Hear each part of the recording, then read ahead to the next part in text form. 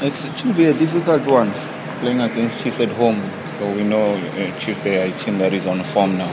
No, the most important thing as a professional player is to stay positive, because you sometimes you come across these situations and these stages. So for you as a professional player is to look at the mistakes that you make and then make sure that you rectify all the mistakes that you made and then take all the positive that you did and then look forward to the next game.